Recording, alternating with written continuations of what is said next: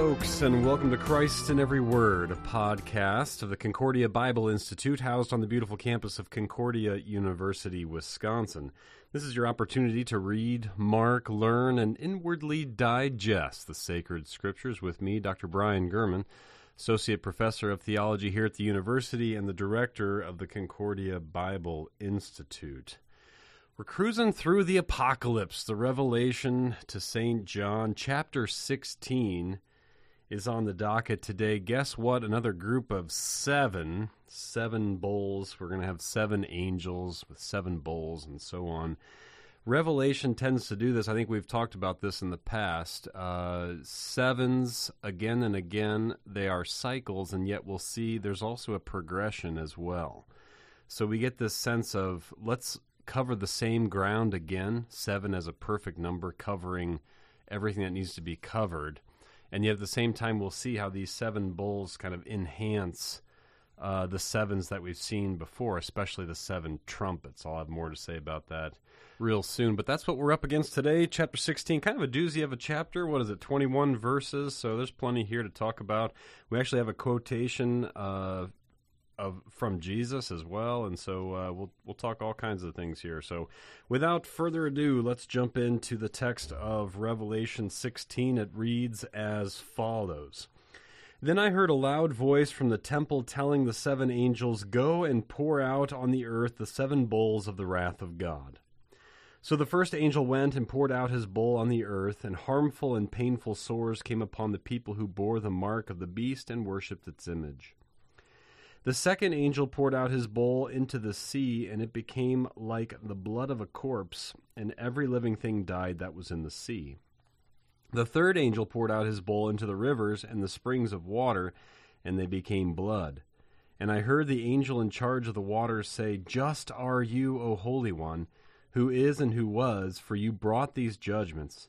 For they have shed the blood of saints and prophets, and you have given them blood to drink. It is what they deserve." And I heard the altar saying, "Yes, Lord God, the Almighty, true and just are your judgments." The fourth angel poured out his bowl on the sun, and it was allowed to scorch people with fire. They were scorched by the fierce heat, and they cursed the name of God who had power over these plagues. They did not repent and give him glory. The fifth angel poured out his bowl on the throne of the beast, and its kingdom was plunged into darkness. People gnawed their tongues in anguish and cursed the God of heaven for their pain and sores. They did not repent of their deeds. The sixth angel poured out his bowl on the great river Euphrates, and its water was dried up, to prepare the way for the kings from the east. And I saw coming out of the mouth of the dragon, and out of the mouth of the beast, and out of the mouth of the false prophet, 3 unclean spirits like frogs. For they are demonic spirits performing signs, who go abroad to the kings of the whole world to assemble them for the battle on the great day of God the Almighty. Behold, I am coming like a thief. Blessed is the one who stays awake, keeping his garments on, that he may not go about naked and be seen exposed.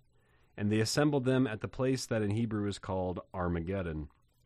The seventh angel poured out his bowl into the air, and a loud voice came out of the temple from the throne, saying, "It is done." And there were flashes of lightning, rumblings, peals of thunder, and a great earthquake, such as there had never been since man was on the earth. So great was that earthquake. The great city was split into 3 parts, and the cities of the nations fell, and God remembered Babylon the Great, to make her drain the cup of the wine of the fury of his wrath. And every island fled away, and no mountains were to be found. And great hailstones, about 100 pounds each, fell from heaven on people. And they cursed God for the plague of the hail, because the plague was so severe. Alrighty, so there we have the text of Revelation chapter 16. If you forget everything we talk about, I think one way to take a look at this chapter, especially in light of what we've seen before, is this is what happens as the divine service goes forth. This group of 7, I think I've mentioned it before, when you see 7 angels, the 7 angels pop up in Revelation only in the septenaries, these groups of 7 seals, 7 trumpets, 7 bowls. When you see the 7 angels, I take that to be a very ministerial group, a group in Revelation that's representative of the office of the holy ministry. 7, all-encompassing, angelic. They have a message to proclaim and so on. They're speaking from the temple, or they respond to voices from the temple. This kind of, again, ministerial group. We have them here with these 7 bowls. I see them as grounded in this way. In other words, Revelation chapter 16, these 7 bowls we just heard about, these are in some way, shape, or form taking place right now. They're reflective, they're bearing witness to, they're testifying to spiritual realities in the church of all times and places. I'll say more about that as we go along. But this is a depiction, chapter 16, of what happens when the word of the Lord goes forth, when his divine service goes forth. To be a little more specific there, they're actually, maybe if you have a good memory, you might remember that there's some correspondences, you might say, with the 7 trumpets. In some ways, the 7 bowls are kind of an extension of the 7 trumpets that we heard earlier. So, for example, the first bowl is poured out on the earth, and then we have the first trumpet stuff happens on the earth. The second bowl is poured out on the sea, and then that corresponds with the second trumpet. Stuff was affecting the sea. You can kind of go down the line. There's some, not exact on every single one, but there's a lot of allusion to or resonance with the 7 trumpets. Again, this is huge for understanding Revelation. When you get these 7s, it's like a cycle, covering the same ground again, only in an intensified way, or in an emphatic or emphasized way. So it's the same subject matter. We're talking about the eternal state, spiritual realities, and so on. But from another round, from another cycle, from another perspective, as it were. It's the same play, only we're going to review it from 7 more cameras all around. Did he have full possession of the ball, 2 feet inbounds, all these things. Let's review it from another 7 cameras all around, do another 360. And so there's both cycles. Revelation is both cyclical, it does cycles, goes around the same subject matter again from many different angles, 7, 7, 7. But it's also, in some sense, progressive or linear in the sense that there is a notion of we're getting closer to the end. As we mentioned last time in chapter 15, it was, with these the wrath of God is finished. And so there is a culmination to Revelation at the same time. A new heaven, new earth, done deal, there you have it. Lamb slain, eternal praise, close the book kind of thing. And so there is a culmination at the same time. There we go. I guess that's probably suffices for just kind of intro, bigger picture stuff. So let's get with how this opens up. John hears a voice from the temple. Again, when things happen from the temple, that's a way I take it to refer to the church, to keep things grounded from the temple. Telling the 7 angels, this is that ministerial group in response to a sound, a voice that comes from the temple, a very churchly reality in Revelation. Go and pour out, this is a very rich word, by the way, this pour out, on the earth, the 7 bowls, the wrath of God. Pour out, this word is just awesome. It's used quite a bit in Leviticus. You're pouring out blood. It's used in Exodus and so on, same place. It's used for... It's only here in Revelation 16, in the book of Revelation. It's used for pouring out blood shed for you, poured out for you for the forgiveness of sins. It's for the Lord's Supper. It's the go and pour this out. I don't think anybody would have missed it. It's as the divine service goes forth, the pouring out, go pour these things out, you're thinking, wait, the cup that our Lord has given us has been poured out for us. That's a Lord's Supper term. Why are you using a Lord's Supper term in the book of Revelation? I thought Revelation was just about like way up there and way down there. And if you use these Eucharistic or Lord's Supper terms, then it's, wait a minute, is something happening as the cup is poured out for the forgiveness of sins? Yes, at the same time that cup is poured out for the forgiveness of sins, there is a pouring out of judgment on idolatrous ways and behavior, and we'll get into that real soon. Go and pour out on the earth the 7 bowls of the wrath of God. Bowls themselves are a very liturgical vessel. We probably talked about this before in the last podcast or whatever, but this is, they're in the temple, they're in the tabernacle, these bowls of incense and so on. That I think last time I mentioned, you get reference to bowls. Why are there bowls in heaven? In chapter 5, bowls of incense, holding golden bowls of incense. Well, again, tabernacle, temple, this is the stuff. It would hold ashes, fat, or whatever else, but this is the point is that these are liturgical things. And so as much as we, again, think of Revelation as heavenly and distant, this is something about all this 7 bowl stuff is this is happening as the divine service happens. Okay, so bowls poured out of God's wrath. What does that wrath look like? Well, you get various depictions of this wrath of God that goes forth as his word and divine service go forth, as his sacraments go forth. Judgment takes place on idolatrous behavior and action. The first one goes upon the earth, and what happens? Harmful and painful souls come upon people who bore the mark of the beast and worshipped him. I guess one thing we should do is, these are also, kind of correspond to the plagues of Egypt of old. But that's the thing, too, about it, is that we're in this exodus. We're in the wilderness of this world, and we have an exodus in Christ who's delivered us from sin, death, and the devil. And, of course, that's the thing about the Scriptures. That Old Testament narrative was not just a one-off about the people being freed from Exodus. In that is eternal significance, something for the church of all times and places. When you read that narrative, something about that, that is testifying something about what is taking place right here, right now. Those plagues, for example, there are spiritual plagues that go forth when the word of the Lord and his divine service go forth. What is it in this case? Well, bad sores upon the people, evil and harmful souls, upon those who have the other mark. Again, there are only 2 marks in Revelation, mark of the beast and mark of the lamb, the baptismal mark on the forehead. So for those who don't want that mark, well, the other mark leads to what? This is very personal, bodily pain. Personal bodily pain upon an individual. Personal anguish. This is the kind of stuff that happens when the word of the Lord goes forth, convicts of idolatrous practices and behavior and chasing after what is not God, the mark that is not baptismal, and so on. This is in the design, that this will affect you in very personal ways. There will be an angst there, harmful and painful souls.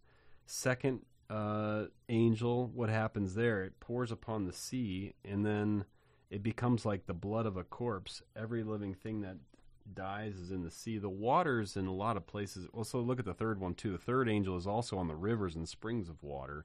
So there's a lot of emphasis on being poured out on springs, waters, sea, and so on. There's a lot of places in Revelation where the waters stand for people. We'll see this in the very next chapter. The waters stand for people or for chaos. And you get the sense here that the judgment is upon these, the chaotic things that we go after in this life that are not the true waters of baptism. Again, in Revelation, you have 2 different waters. The judgment here is poured out on those who would chase after a different baptism, chase after a baptism of death. It became like the blood of a corpse. There's a way of life, a baptism of life. There's a way of death, a baptism, a mark of death. And that's why I think the judgment here, and I heard the angel in charge of the waters, kind of interesting, say, "Just are you, a holy one who is and was, for you brought these judgments. They have shed the blood of saints and prophets, and you have given them blood to drink. It is what they deserve." Wait a minute, all of a sudden, we're drinking this? So you go after You shed blood, and you're judged and punished by blood. You go after false pseudo waters. You're judged by those waters. They're made, what? They're made to drink blood. So they are made, this is like consuming the things of death. You've chased after the stuff that leads to death. Now you are forced to pay that price. It kills, it cuts off, it separates. This is, I think, depicting the consumption of death. You've gone after the things of death, a kind of anti-baptisms, false pseudo waters, and the Lord has turned them to blood. He is not allowing those waters to do for them what they ultimately need done for them. He is ordaining that these things would kill. This is consuming the things of death. And again, in verse 6, this is very, very rich. They have shed the blood of saints. The word that's for shed is, once again, go figure, poured out. They have shed blood. They have poured out blood. Our Lord has poured out blood for the forgiveness of sins. If you don't want anything to do with that, they have shed blood. They've shed the blood of saints and prophets. They've given them blood to drink. So either way in life, you're going to be consuming blood. One is the blood shed and poured out for you for the forgiveness of sins.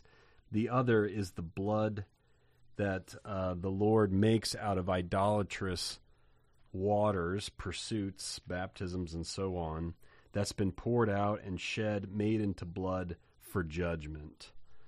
Lots more to say here. Let's pick it up on the other side of the break. We'll be back in just a moment to the Concordia Bible Institute podcast. In the meantime, I'd like to have you consider this question. What is most important in higher education? How do you prioritize all the knowledge to be gained at an institution of higher learning? Concordia University, Wisconsin, located on the shores of Lake Michigan in Mequon, Wisconsin, just north of Milwaukee, is an institution that is committed to excellence in learning, but at the same time realizes that excellence in itself is insufficient without development in vocation. We believe that God works through our vocations, our callings, in order to serve the needs of those around us. The mission statement of Concordia University puts it this way: Concordia University, Wisconsin is a Lutheran higher education community committed to helping students develop in mind, body, and spirit for service to Christ in the church and the world.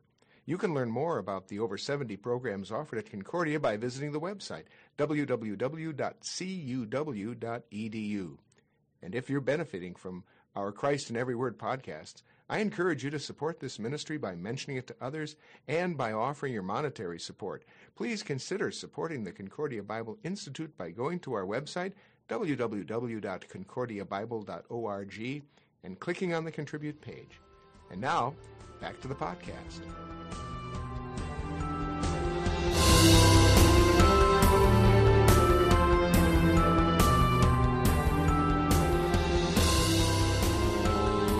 Alrighty there, folks. We are back with our study of Revelation chapter 16, 7 bowls of God's wrath. We just went through the first few bowls here, and again, this is I take to be a kind of depiction of what happens as the word of the Lord goes forth, His divine service goes forth, His sacraments go forth. That the false ways, the idolatrous ways are put to shame, are put down, are judged. And this causes real anguish, suffering on the part of people, personal, bodily, this consumption of death, this made into blood, and then they're consumed it. All this, I mean, I just love the language here is so redolent. It's evocative of, again, the sacrament of the altar, blood being poured out. They've shed the blood of saints and prophets. It's just so rich. The woman, the prostitute, will be forced to drink from a cup that is the blood of the martyrs of Jesus. And so the saints are participating in the judgment of this prostitute from the blood that she's forced to drink that makes her drunk. Again, on the other side is there's a cup, a chalice, that's blood shed for the forgiveness of sin. So in life, again, only 2 cups, only 2 chalices, only 2 sacraments, true and a false. and no one's in neutral land, free from all religious conviction or free from all liturgical or sacramental activity and behavior. Verse 7, I heard the altar saying, yes, Lord God the Almighty, true and just are your judgments. There's a lot of back and forth in Revelation. Again, we're in that alone is a very liturgical, divine service, worship-esque kind of thing, right? Back and forth. The angel in charge of the waters say this, and then what's in response? The altar, which is, again, that's grounded, that's in the temple, that's in the place of worship. Saying, now again, you remember maybe way back chapter 6, they're the souls that were martyred for the sake of the gospel were under this altar. So some have taken this as the voice of those under the altar saying in response to which is fine. I mean, in either way, you have this kind of, there's this responsory happening between the angel and between the altar. The fourth angel pours out his bowl in the sun. It's allowed to scorch people with fire. They were scorched by the fierce heat, and they cursed the name of God who had power over these plagues. So here's another one of these, kind of like with the trumpets, here's another one of these areas where what? The idolatry that you are chasing after, this emphasis on burn and fire and so on. The source of your idolatry will totally burn. It will hurt. And what strikes me again about this one is that they blaspheme the name of God, which is even in the response to this judgment that they suffer, they acknowledge the source of it. They blaspheme the name of God who had power over these plagues. So even in their response to this is a kind of confirmation of the true source of who's sending these things. They blaspheme the name of God. Even those who are, I want nothing to do with God, what do? They curse God, right? When things aren't going so well. It's its own kind of subtle admission of, okay, here's the atheist denying God's existence. Bad things happen, and it's God this, God that, right? This kind of admission or confirmation or its own kind of affirmation of the source of all of this. They blaspheme the name of God, which is its own kind of testimony too to what they've chastened after. They've gone after a false name, or they want a name for themselves. So they blaspheme the name of God who had power over these plagues. By the way, that extends to all Christians. I think of 1 Peter 4 and those, if you're insulted for the name of Christ, why would you be insulted by that? Why don't you just insult Christ? And yet here the Christians are participating in this suffering by bearing that name. Acts comes to mind as well. They rejoice that they were counted worthy to suffer for the name. And so that name of God, I mean, one thing to put that name of God in there to say, wait a minute, in baptism you bear the name of God, Father, Son, and Holy Spirit. So that blaspheming of the name of God is going to pour over, as it were, into not only Christ, but also his body, the church. They did not repent and give him glory. It's not just a matter of cranking up the torment that's going to bring about repentance. We saw this earlier on in the book. We needed a greater kind of witness, and that's going to be the witness of the church, the witness of the gospel. And you get a confirmation of that here as well. They did not repent just because, just more torment. Now, granted, the suffering that an individual goes through is certainly an occasion to reflect on, for example, the nature of what it means to be human and also who God is in the midst of this, the relationship between humanity and God, and also the person and work of Christ. Now, to varying extents, all that's fair game to reflect upon when suffering comes our way.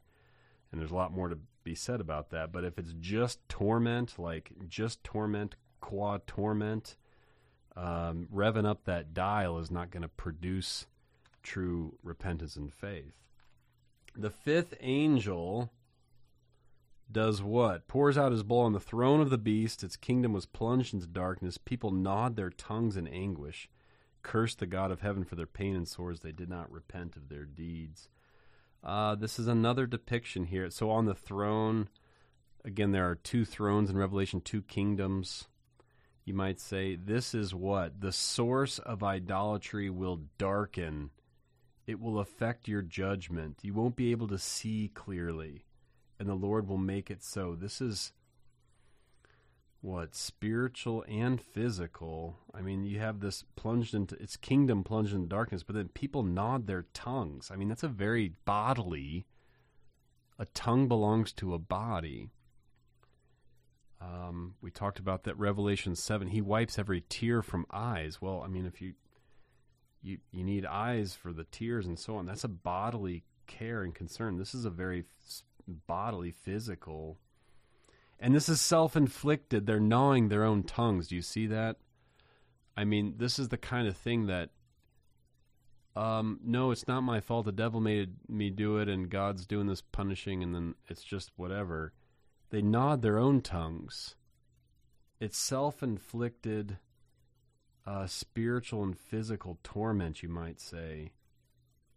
God will cause that idolatrous pursuit to not do what you want it to do or what you need it to do, and it will lead to destruction. It will lead to death. It will lead to torment.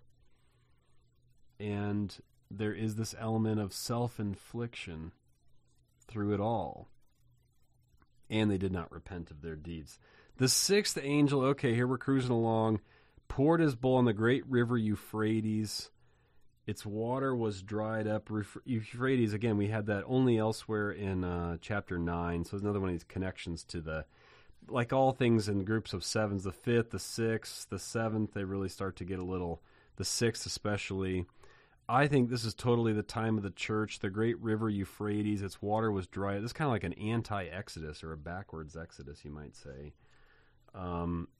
Its waters dried up to prepare the way for the kings from the east. I think that's a reference to Christians. I think this is totally getting into the warfare of the church in all times and places. Prepare the way, sound familiar? To prepare the way, prepare the road, literally. This is John the Baptist stuff. This is the gospel stuff. Prepare the way for the kings from the rising of the sun, literally. For the kings from the rising of the sun, which is used in chapter 7. I think this is totally in reference to Christians. I'll say more about that real soon. I saw coming out of the mouth of the dragon, out of the mouth of the beast, out of the mouth of the false prophet. So you have this kind of unholy trinity. Again, all the emphasis of the mouth is unclean speech. The unholy trinity does its most severe damage by speech, corrupt speech, unclean speech. Like frogs, it's also annoying speech. They croak. They're what? Unclean and so on. This false prophet, we talked about the third entity here of this unholy trinity, false prophet. Again, there you have it, kind of explicit. Prophet speaking and so on. They're demonic spirits performing signs, go abroad to kings. Now we have kings of the whole world, and I take this to be all the other kings out there. There are only two kinds of kings. One is the kings that we saw in chapter 1, kings and priests made in Christ. Kings of the world, everybody else, to assemble them for the battle and the great day of the Almighty. Here we have this note from our Lord, behold, I am coming like a thief. Blessed is the one who stays awake, keeping his garments on, that he may not go about naked again. This was the message to the church. Baptismal garments. Keep your garments on. Don't be naked. I'm coming like a thief. Remember all the end times preaching of our Lord. Stay in that baptismal renewal, drowning the old Adam each day, so that a new man may come alive and live and reign before God in righteousness and purity forever. That's what this is all about. And they assembled them at the place that in Hebrew is called Armageddon. So here you have it, special guest Bruce Willis joining us right now. No, just kidding. But they gather them at the place called in Hebrew Armageddon. So real quick, Armageddon, what is it? Har is mountain in Hebrew. Megiddo is the mountain. You can go there, by the way. I've been there. It's kind of a fascinating place. But Megiddo is a place where some famous battles in the Old Testament happened where you'd think Israel was going to get totally squashed, and yet the enemy was defeated. You can read about some of these Judges 4 and 5 and so on. You got some battles, huge battles. I think Armageddon, I think this is totally the church. I think this is the spiritual warfare that the church of all times and places has to undergo. The place, again in Revelation, the language of the place is the church, the place that's been prepared for you. It's totally the church. Megiddo is comforting in that sense. As mountain, Har in Hebrew, mountain. Well, that's awesome because we're on this kind of safe haven in the midst of the battle. Remember that you are up high, safe on the mountain with the Lamb and the 144,000. So we have that, and we have this, Megiddo, yeah, the battle will be there, but yet remember all the victories where you didn't think it was possible. And so this is totally, I take a reference to be the church. They synagogued them. That's another word, too. They gather them together. And so that's what's going on right here, right now. Armageddon is right here, right now, not some down-the-road thing. The seventh angel then pours out his bowl into the air, which is kind of the most expansive. Here you kind of sense that we're kind of doing a culmination of all things. It's going to affect what we breathe. It's all over the place. It's the most universal of all these things. The prince of the power of the air in Ephesians 2. This is like things are coming to a culmination. And a voice from the temple, from the throne says, "It is done. It is finished." Sound familiar? Sounds a lot like the crucifixion. Flashing of lightnings, rumblings, peals of thunder, a great earthquake. There's never been anything like this. The great city was split into 3 parts, so now we have the introduction of this. There are 2 cities in Revelation. There's the holy city and there's the unholy city, as it were. God remembers Babylon the Great to make her drain the cup, the wine of the fury of his wrath. Again, the 2 cups and so on. Islands are fleeing. Mountains aren't to be found. Hailstones falling on people. It's kind of fascinating. They should kill them, 100-pound hailstone, and yet it doesn't. So, one thing that's fascinating about this chapter is there's an element of mercy throughout the whole thing. They're getting punished in ways that are less severe than they deserve, right? If they've shed the blood of saints and prophets, like we saw in verse 6, they should be killed. And yet they're undergoing these afflictions, which has this element of mercy throughout. That in the midst of these idolatrous pursuits, when you realize that God is putting them to shame and causing the kind of anguish that they're causing, well, this is an occasion for repentance, confession of sins, and absolution, instead of cursing God for the plague of the hails because the plague was so severe. So you have that element going out even unto the kind of culmination of these 7 plagues. And that's, I think, quite remarkable for the book of Revelation as a whole, that as you go through, you see in the midst of things of clear judgment, the grace and mercy of our Lord, not wanting any to perish, but wanting all to come to the knowledge of the truth.